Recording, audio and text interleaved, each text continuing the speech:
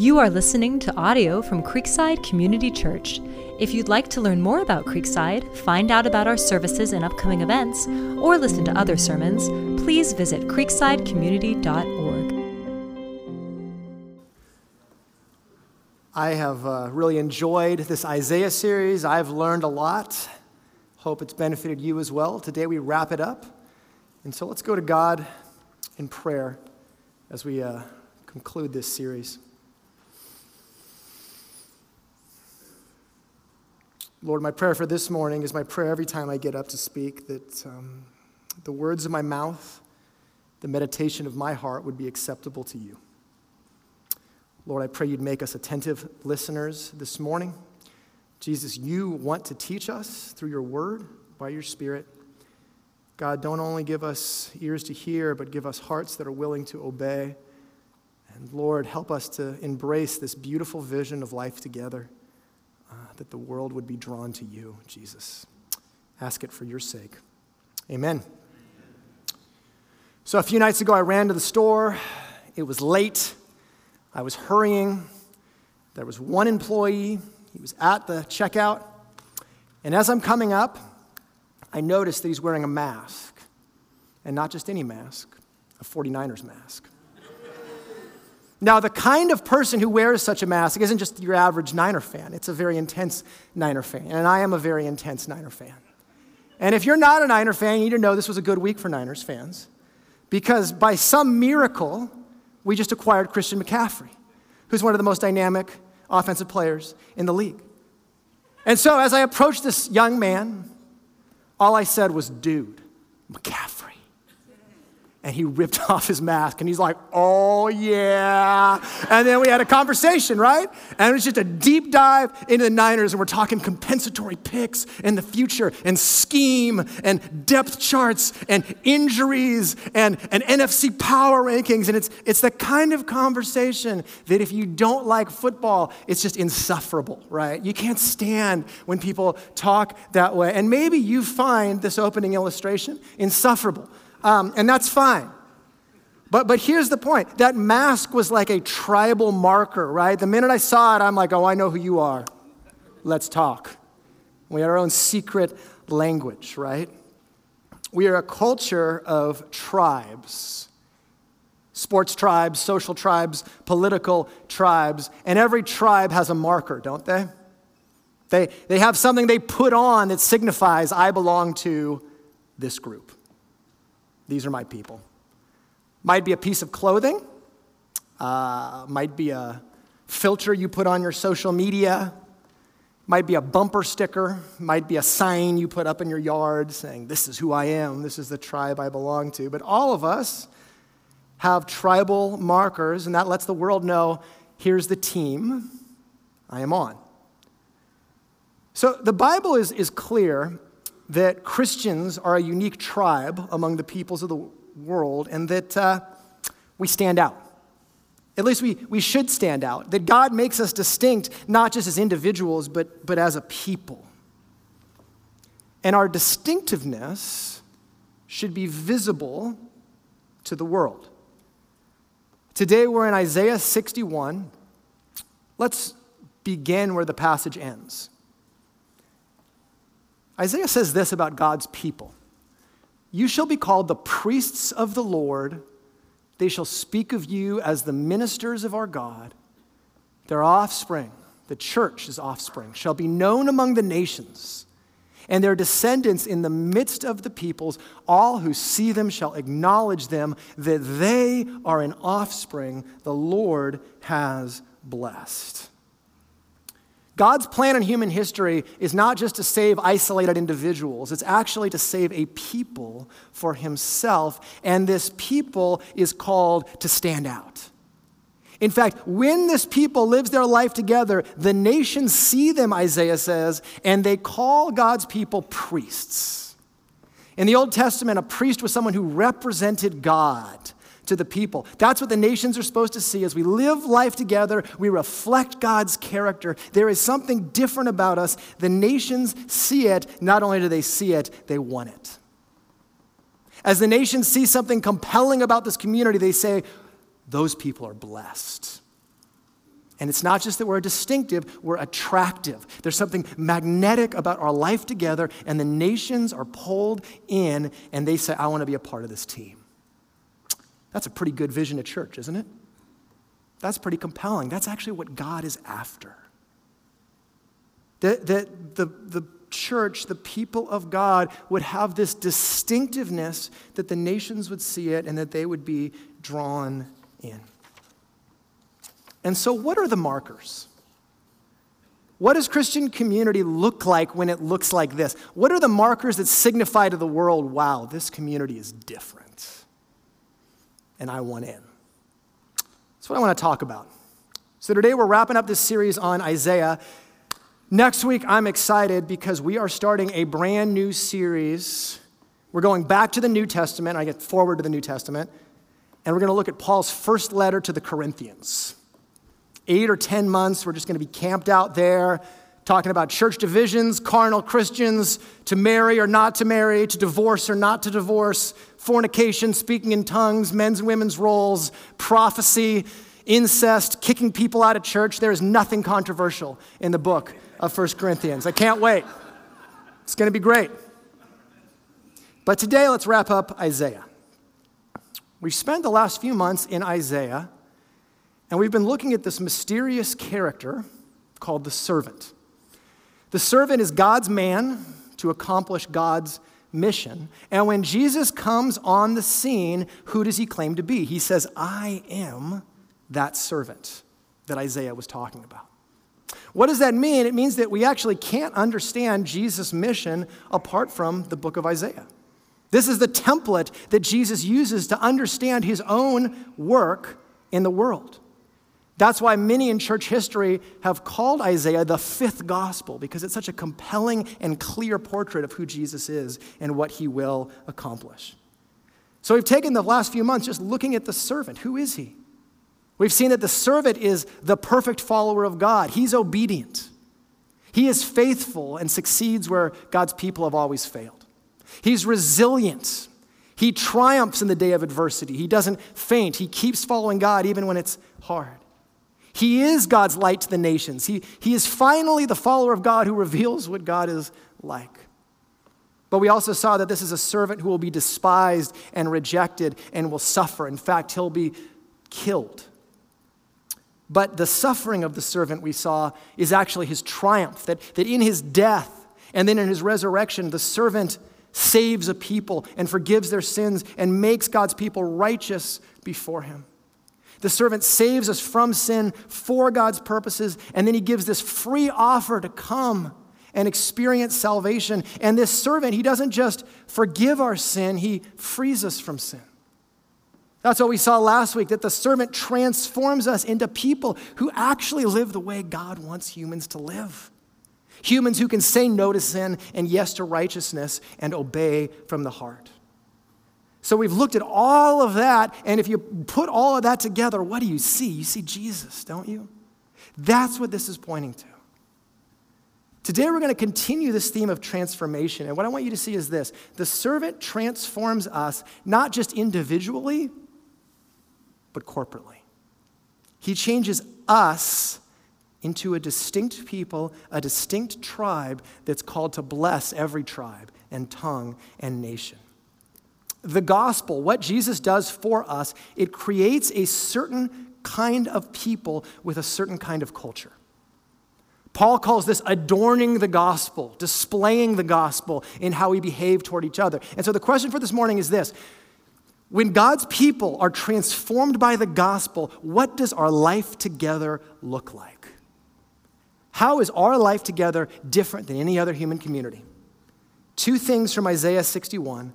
First, I want you to see that a transformed community is a rejoicing people. Second, that it's a restoring people. What does that mean? It means that when we are transformed by the gospel, we are a community of joy, unlike anything the world has ever seen. And we're a community of justice where relationships finally work right. Where human community finally works the way God designed it to be. And when we are a joyful community and a just community, a rejoicing and restoring community, it's compelling. That's when the church becomes magnetic. So let's look at these marks. Mark 1 is joy. We are a people of joy. And I don't think there's anything more critical for the world to see about the church than joy. Martin Lloyd-Jones, the great British preacher, said it this way, that as we face the modern world with all its trouble and turmoil, nothing is more important than that we, Christians, should be representing our faith in such a way before others as to give them the impression that here is the solution. Here is the answer. In a world where everything has gone so sadly astray, we should stand out as men and women apart. How? People characterized by a fundamental joy and certainty in spite of conditions, in spite of adversity. The hallmark of our community, the thing that signals that we belong to God, to the world, do you know what it is? Joy. Why is that the case? Well, let's look at Isaiah 61. Look at this passage. It starts this way. The Spirit of the Lord God is upon me, because the Lord has anointed me to bring good news to the poor. He has sent me to bind up the brokenhearted, to proclaim liberty to the captives and the opening of the prison to those who are bound, to proclaim the year of the Lord's favor and the day of vengeance of our God, to comfort all who mourn, to grant to those who mourn in Zion, to give them a beautiful headdress instead of ashes, the oil of gladness instead of mourning, the garment of praise instead of a faint spirit. You can't read that without just feeling better, can't you? This is joy. That is what God offers his people. So what's going on here? A few questions. First, who is speaking here? You know, the servant that we've looked at in Isaiah 40 through 55 is never mentioned in this passage. We get a seemingly new character here, not called the servant, he's called the anointed one. And if you know anything about Hebrew, the Hebrew word for anointed one is Messiah. So this is the Messiah speaking, the promised Savior of the world. But it's fairly clear that whoever this Messiah is the same guy that the servant is. How do I know that? Well, this verse sounds a lot like Isaiah 42, where we were first introduced to the servant. You remember that? Here, the character says, the Spirit of the Lord God is upon me. What does God say when he introduces his servant? Behold, my servant, I have what? Put my Spirit upon him. So it sure seems like the same guy. And in fact, this passage is so similar to the servant songs that many scholars just say this is servant song number 5. There's 4 in Isaiah 40 to 55. This is the 5th one. So the servant is still talking here. What does the servant declare? What is he offering? If you were going to sum this up, here's what the servant is offering to God's people. He says, you have a chance to start fresh. You have a chance to start new. There's a very interesting phrase right in the middle of this passage. The servant says he declares the year of the Lord's favor. The year of the Lord's favor. To understand what that means, we have to look back to the Old Testament. God does something very interesting in the law. Back in Leviticus 25, he institutes this very special year for his people. Every 50th year, it only happened once out of 50 years, there was a year, and it was known as the year of the Lord's favor, the year of Jubilee. And on the year of Jubilee, do you know what happened? Everything starts over. Every debt is forgiven. You think student loans are a big deal? Every debt is forgiven. Now, what did that mean? Well, people who were indentured servants or who were enslaved because they're paying off debts, guess what? They're free. Anyone captive by that, guess what? They walk out free. Anyone poor, guess what? They have good news. The crushing weight of debt is gone. All of it. The debts are forgiven. The slaves are set free. Here's the other thing that happens. All land was returned to its original owners, back to when God had initially apportioned the land to the 12 tribes of Israel. Do you know what this meant for every Israelite? It meant that once a generation, every family had a chance to start over completely. Completely. So no matter how hard life got, no matter what adverse conditions you'd faced, no matter how many stupid financial decisions you had made, It meant that ultimately your kids or grandkids wouldn't reap the consequences. There was a chance to start fresh. That's what the servant is saying. There's a chance to start over and make all things new. Now, here's what's interesting. The servant isn't just saying this is a year of Jubilee, a year of God's favor. He says this is the year of God's favor. Here's what he means. The servant is saying all of those years of Jubilee, they were all pointing to an event in the future where God was going to give a radical start over, a radical redemption to all of his people. And that brings up this question, okay, when is this fulfilled? When is Isaiah's vision fulfilled? Remember, Isaiah is speaking to people who are in exile. They're exiled in Babylon, and this sure sounds like a return from exile, doesn't it? You're indebted, you're under the weight of your sin, you're enslaved in Babylon, you're a captive. God sets you free, he gives you joy, you come back, you return to the land. And that's true, Israel did that. But what we've seen in this latter half of Isaiah is that the physical return from exile, it's a picture of a bigger return from exile. The physical return is a picture of humanity coming home to God and everything getting fixed. All sadness, all injustice, everything getting undone, and God repairing everything in creation. This passage points ahead to this great day of Jubilee when God would forgive and liberate and do everything. And isn't it interesting when Jesus comes on the scene and says, "What's my ministry about?" What does he quote? You are quiet this morning. There was a big lead up there, man. You could have said Isaiah 61 and you didn't. Oh, come on, all right, it's all right. It's forgiven, all right? There's no debt, all right. Luke 4, Jesus is just starting his ministry. What does Luke say? That Jesus came to Nazareth, that was his hometown. He went in on the Sabbath day to the synagogue, and he stood up to read, and the scroll of the prophet Isaiah was given to him. He unrolled the scroll. What place did he find? The place where it is written, "The Spirit of the Lord is upon me." And he reads Isaiah 61, 1 and 2. He rolls up the scroll. He gives it back to the attendant. He sits down, and the eyes of everyone is fixed on him, and he just has a one-sentence sermon. This is it. Today, this scripture has been fulfilled in your hearing. And if Jesus had a mic, he would have dropped it right then. Because who preaches that kind of sermon? This passage is fulfilled. I'm the fulfillment. What's Jesus saying? That all of God's promises to restore his brokenhearted, indebted, enslaved, oppressed people are coming true in him. And he is going to lead the greatest liberation of all. That's what he's saying. And see, this is the vision Jesus just lives out in his ministry. It is the kingdom of God breaking through and making sad things come untrue. That's what he does everywhere. He's the one who finds those of low esteem and low status. And he preaches good news to the poor. He says, you have an eternal inheritance in heaven. You have a God who loves you. You have a family who can take care of you. He goes to those who are oppressed under the bondage of Satan, and he delivers them from demons. He goes to those who are excluded, and he brings them in to his family. Those who are enslaved to sin, he says, here's your liberation. To those who are brokenhearted, he gives the oil of gladness. Jesus shows up at funerals and never preaches a eulogy, right? He just says, nope, funeral's done. Out of the grave. Let's celebrate, right?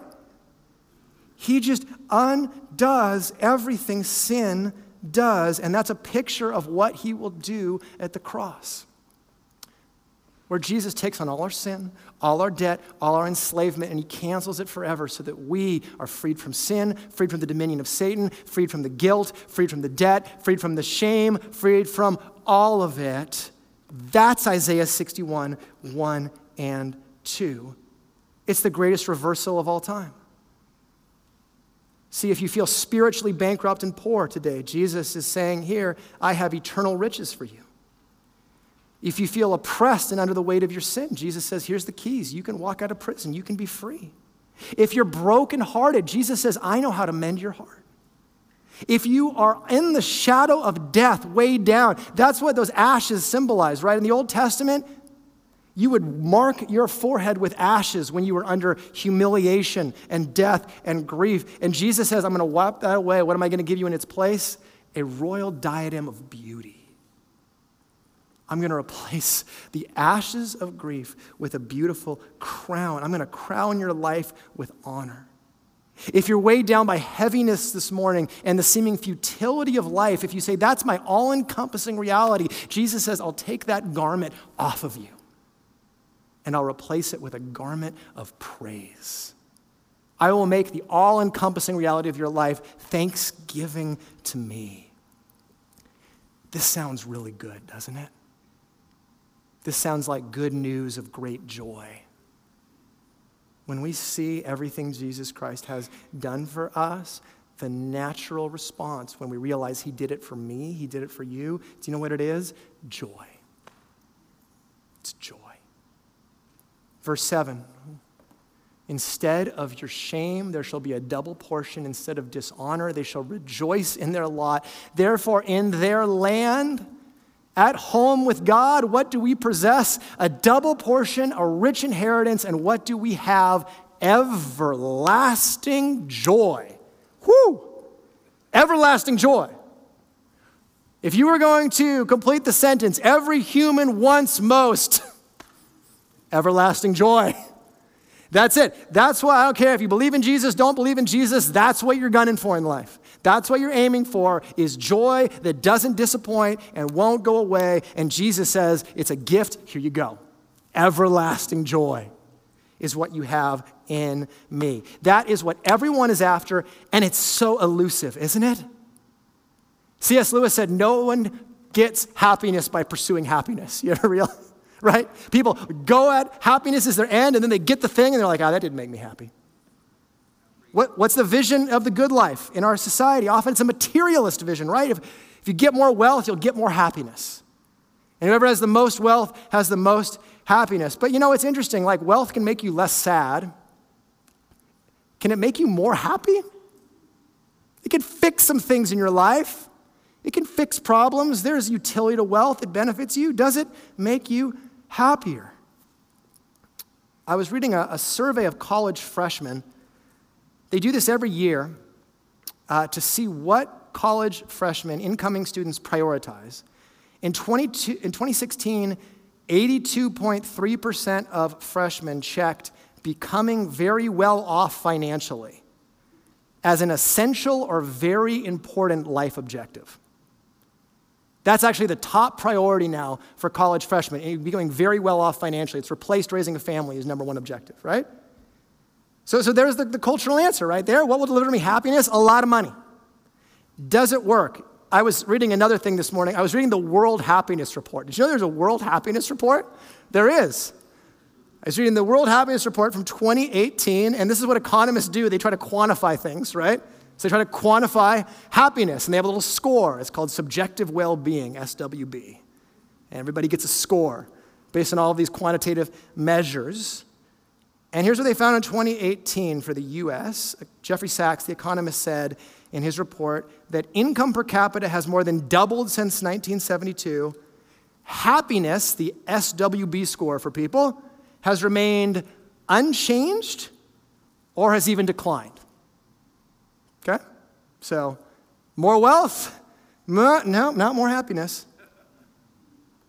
It doesn't work. It's what the world desperately wants. It's what seems impossible to get, and it's what Christ offers. And family, when we live with joy when things go our way, things when don't go our way, when we have a hopeful confidence in God, do you know what it is? It's weird. It is so distinct to the world, and it is compelling. Conversely, a bitter, complaining, disgruntled Christian, I don't care how much you do for other people, you are not an attractive advertisement for Christianity. You ever notice you can do the right thing with the wrong attitude? And how off-putting it is to people? I've been convicted about this. Hebrews 13:17 says this to church leaders. He says, let them lead with joy. Otherwise, it would be of no advantage to the people that are led. Oof. You know, I'm pretty good at doing the right thing. I'm not always good at doing the right thing with the right attitude, especially at home. Like, I'm a helpful guy around the house. I really am, okay? I don't just beat myself up here. I'll be honest about my successes. I am helpful. I am domestic, okay? I clean, I cook, I do homework with the kids, but I have a joy quotient for the day. And when it's gone, it's gone. And there's no coming back. And I can switch on a dime from glad dad to mad dad. Here's the thing though, mad dad is productive. I'm walking around the house, I'm getting stuff done, I can't believe that's dirty too. Give me your homework, right? And I get a lot done. And then I look back at the end of the day, and I'm like, why aren't you grateful for me? Why am I watching TV alone? No one wants to be around me. What happened? No one appreciates your service if you don't have joy. Because love rejoices in all things. You're not doing it with love if you're not doing it with joy. And for us as Christians, you can be dutiful about everything in the Christian life, but if you don't do it with delight, you are not compelling to the world. You are off-putting to the world. So you might say, Jeff, I'm not joyful. How do I become a joyful person? Here's the great news. Joy is just a response to good news, right? You can't manufacture this thing. Joy is just, when you hear good news, how do you respond? Joy, right? That's all our joy is a response to good news. See, the world is constantly giving you bad news and good advice. You ever notice that? What's on the news? Bad, horrible, doom. But here's how to live your life. Here's how to be a good person. That's just a bad combination, right? Jesus, to give you joy, he doesn't say like, here's 3 life hacks to become more joyful. He's like, no, here's just good news. Here's good news about who I am. Proverbs 12:25 says, anxiety in a man's heart weighs him down, but a good word, good news makes him what? Glad. See, our responsibility as Christians isn't to manufacture this joyfulness in us. It's just to say, what has Jesus done for me? And you think about that till you get happier. That's it. So here's how I try to start my day, every day, with these 2 questions to find my happiness in Jesus. First, okay, why is the gospel good news for me today? Jesus is good news for me today, right? We have to recapture the right nowness of the gospel, okay? The gospel is not just Jesus cleaned up my past and Jesus secures my future. That's all true. It's also that Jesus is very good news for me today and whatever I am going through. And so what anxiety is weighing you down? Jesus has a good word to speak to you. He has good news about who he is. Do you have guilt and regret? Jesus has good news. There's no condemnation in me. Are you lonely? Good news. Jesus died to be with you forever. Do you feel ashamed because of what someone has done to you or said to you or thinks about you? Good news. Jesus takes those ashes of shame and gives you beauty. Royalty. Worried about the ends meeting in your life and having enough? Good news. You have an imperishable inheritance in heaven. In Christ, you have endless riches. He's going to take care of you. You intimidated by your boss? Good news. Jesus is your boss. Ephesians 6, that's who you report to every day. He's a really good boss. He actually gave you his 401k plan, okay? You having difficulty with your spouse? Good news. Jesus is your true spouse, and he loves you perfectly, and he treats you better than you deserve, and so you can treat your spouse better than they deserve. You having difficulty with your children? Good news. God loves difficult kids like you. Pursues you and gives you the grace and strength to pursue them. Are you shattered by grief? Good news. Jesus comes to you just to be present to you. Not to life hack your way into happiness or crowbar your life into smoothness. He just comes and says, I'm a man of sorrows and an ever-present help in need. I'm not going to give you self-help. I'm just going to be here, and I know how to put together broken hearts. That's the Jesus that offers himself to you. That's good news. Good news. There's good news. I just have to focus on the good news and not the bad news until I can find joy. And then the expression of joy should be praise. What can I choose to praise God for today? Have you ever noticed that most people don't spend a lot of time rejoicing that things go right? They just assume things will go right, but they love complaining when things go wrong. Like the gravitational pull of the human heart is towards criticism, cynicism, and complaining. And if you don't believe me, pay attention in the next conversation you have with anybody. Does the conversation gravitate toward, here's all the amazing, wonderful things that are happening, or, that wasn't that great. I didn't like that part of that. What'd you think about the service this morning? Jeff preached too long, right? Like, I don't know what it is, right? But that's what we gravitate toward, right? And do you know why we gravitate toward that? Because life isn't perfect. No part of life is perfect. And so there's always something to critique and say, that's wrong. Every silver lining has a cloud.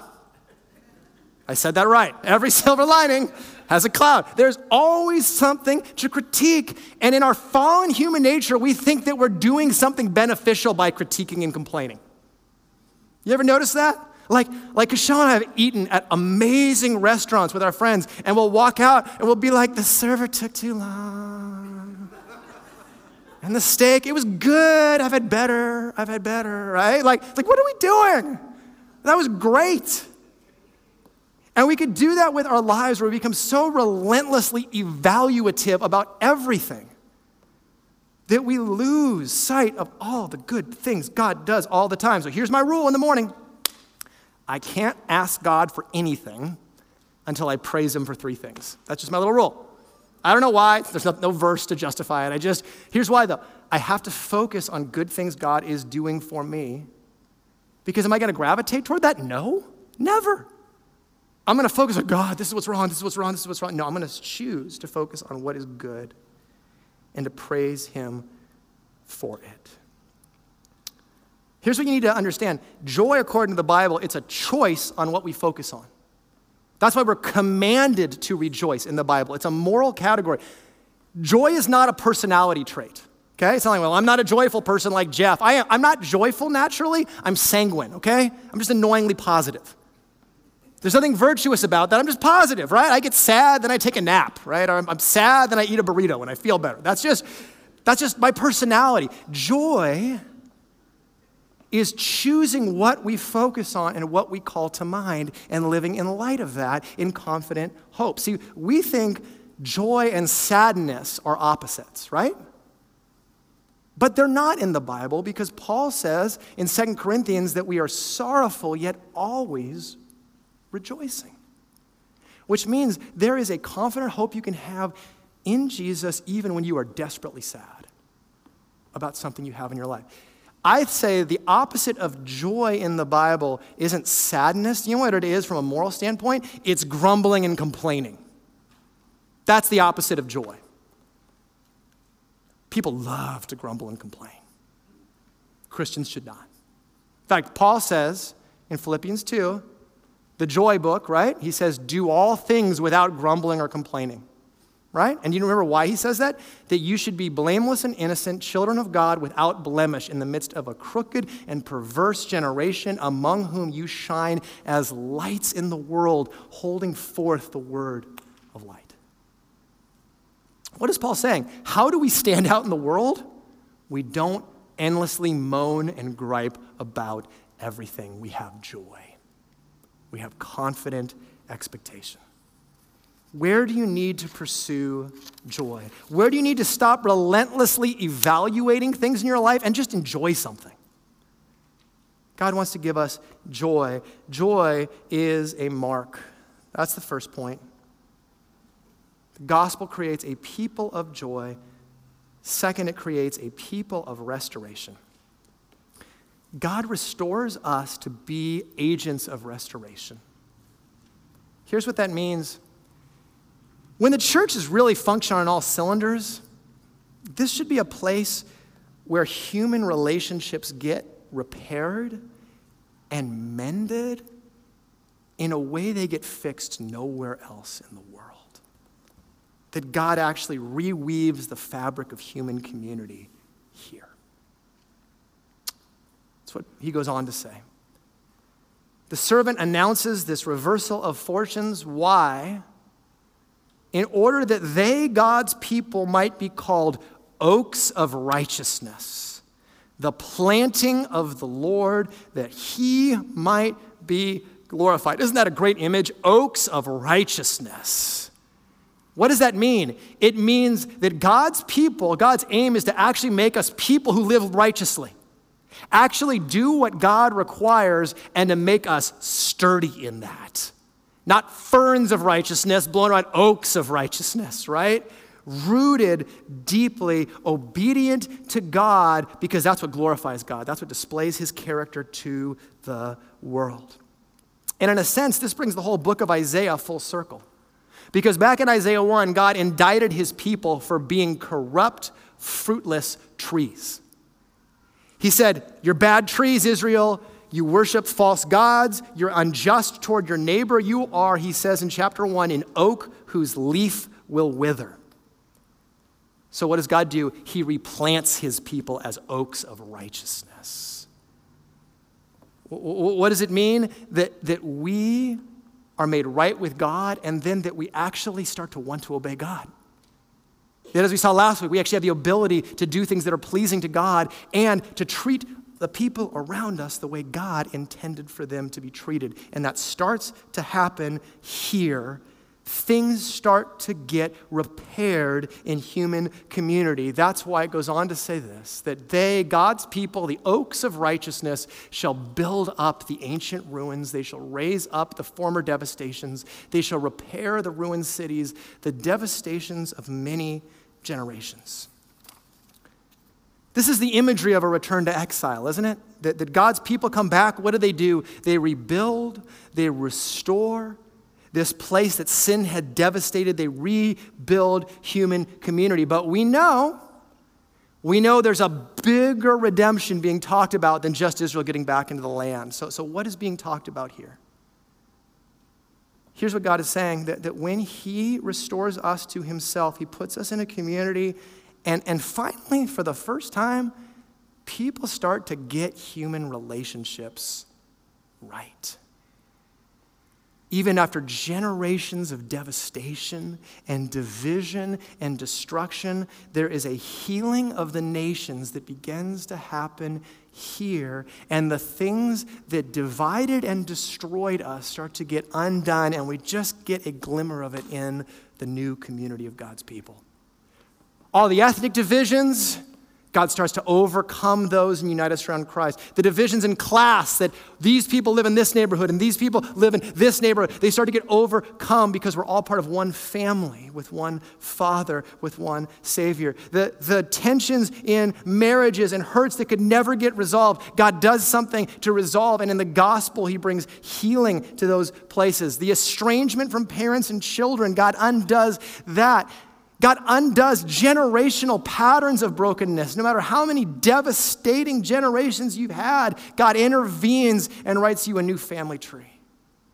I love seeing that. I love talking to the young dads I discipled, and they didn't have a good dad, and their dad didn't have a good dad, and their dad didn't have a good dad, and there is absence as far back as they can remember, and finally the gospel is transforming them into a dad who stays and loves their kids sacrificially. And I'm just like, the generational impact of what is happening there, you have no idea, because it is stopping with you the destruction, and your descendants are reaping a blessing. This is the place, family, where human community starts to get rebuilt. As God says in Isaiah 58, we are called repairers of the breach, restorers of the streets to dwell in. In the church, we start to see it. When the church is acting according to God's blueprint. Now, why would God make us this way? He tells us in verse 8, this is about what God cares about. "For I, the Lord, love justice. I hate robbery and wrong. I will faithfully give them their recompense, and I will make an everlasting covenant with them." What is God saying here?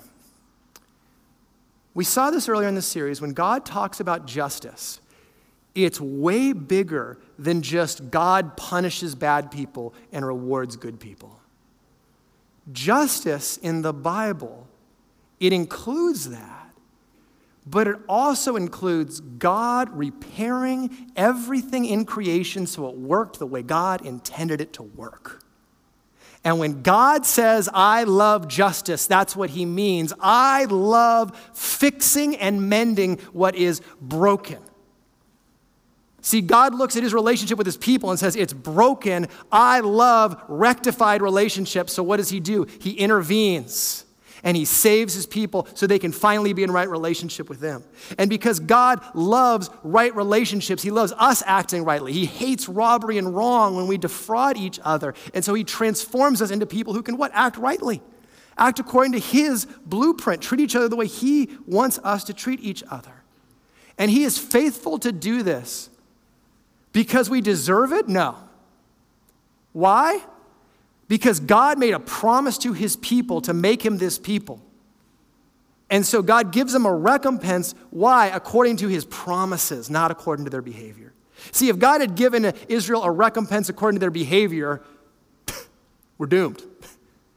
If it's just justice, okay, punish the bad people. No. What does God do? He comes up with a plan in faithfulness to his covenant, where he can judge sin and rescue sinners and transform them. And so God is just in punishing sin. He does that in Christ. He's just in forgiving sinners, in rectifying us to this new state. Justice in the Bible is all of that. It's way bigger, way broader than what we talk about in our culture when we talk about justice. It's God fixing everything broken, and that's the point. God loves right relationships, and that God restores us to be agents of restoration. We should be people who seek to live in right relationship all the time. Do you know why? What did God do? He sent Jesus, who paid an infinite cost so that we could be in right relationship with him. That's why we care so much about repairing the torn fabric of human community in everything we do, because no one cares more about right relationships than who? God. That's the model, right? That's why I keep initiating toward a friend and seeking reconciliation even when I don't feel like they deserve reconciliation, right? Why? Because did I deserve reconciliation with God? No. And yet he keeps initiating toward me. That's why I care about getting my marriage relationship right and forgiving and working with my spouse, because God pursued me to make things right with me.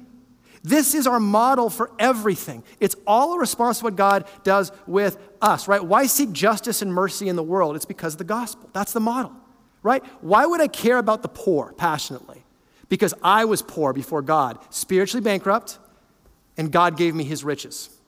Why would I care about the stranger or the immigrant? Because I was an alien, I was outcast, and God took me in and made me a citizen of his nation, the nation of heaven. Why would I care about vulnerable children or the orphan? Because I was that vulnerable child. I was a child of wrath, and then God intervened and adopted me into his family. Why would I care about loving widows, like the Bible says constantly? Because I was widowed and bereaved and had no one, and Christ took me in as the good spouse and united himself to me. I keep going all morning with this, all right? But the point is, the gospel is the model for everything we seek to do in repairing human relationships, and that's the motive as well. That's why we do things, right? You don't do justice and mercy because you think you're going to fix the world. If you thought that, you would give up. You do it because God has gone to such great lengths to repair his relationship with you. That's why you would care about doing justice and mercy. It's in response to him. The world is Jesus' thing to fix, not me. He just calls me to be faithful in response to him. That gives me the motive to keep doing it and keep doing it and keep doing it again. And so the question we have to ask ourselves today, okay, if God cares this much about human relationships, what relationship's broken in my life? Where can I repair? Where do the cities need to be rebuilt? Is it with your spouse? And you walked in with something festering? Go deal with it. Don't let the sun go down on your anger. Don't let bitterness creep in. Is it with your kids where you know you have to have a heart-to-heart conversation and connect with them? Is it in your neighborhood, someone who's just neglected and no one else is going to reach out to you? You know it's going to be you. Is it in the church someone that you just go, man, I wonder if anyone has checked in on them lately? Do that. Is a need that you can meet. We are agents of that restoration. And family, when you look at the first 3 centuries of the church, they lived this out, and they were so revolutionarily weird in the world. Because it was this little signpost to the one place where human communities seem to work right. God really cares about us getting our relationships with each other right. I'm a church optimist, not a church pessimist, okay? Everybody, oh, the church is doomed in America. No, it's not. Church is going to be fine. You know why? Because Jesus is committed to purifying his bride. There's going to be ugliness, there's going to be failures, there's going to be faults, but Jesus is so committed to this vision. That's the good news. We can't manufacture joy. We can't fix these relationships. Jesus can. He's going to get his way, and he's going to make us a beautiful bride adorned with the gospel who displays the beauty of God to the world. I'm just convinced he's going to do it because he says, I can't stop his plan. That's good news, right? And I encourage you, if you're investigating Christianity, hopefully you have seen something compelling in the Christians around you, that there's a joy that they have that you don't, that the way they treat each other in human community is different than anything you've ever seen anywhere. And I'll end with this, and I promise I'm ending now, okay? Jesus does something very interesting when he quotes Isaiah 61. Remember, Isaiah 61 says that the servant proclaims 2 things, the year of the Lord's favor and the day of God's vengeance. Year of favor, day of vengeance, they go together. You know, when Jesus quotes Isaiah 61 in Luke 4, he includes the part about the year of the Lord's favor. Do you know what part he doesn't include? The day of vengeance. Do you know why? Because the day of vengeance is not fulfilled in Jesus' first coming, but his second. There is a gap between the first part of verse 2 in Isaiah 61 and the second. We are in the year of the Lord's favor right now. This is the time of salvation. This is the time when every debt can be cleared, that you can start over completely. And we are living in this time before the day of vengeance. And believe me, God's going to fix everything. And that includes judging and punishing sin and sinners who do not submit to him. But the offer is out there now. This is the year of favor and jubilee, and you can start over today. Clean slate completely. And if you find that compelling, you would pray a prayer like this, and you can pray with me now. You'd say, Lord Jesus, you offer everlasting joy. You offer a family that I'm created to belong to. I want that. I confess that I've done wrong, that I have separated myself from you. Thank you for coming and dying for my sins, paying a debt I couldn't pay that I might be forgiven. Thank you for rising from the dead to bring me home to God. I want the joy you offer. I accept you as my Savior. I follow you as my King and Master. Come into my life. Make me the person you want me to be. Amen.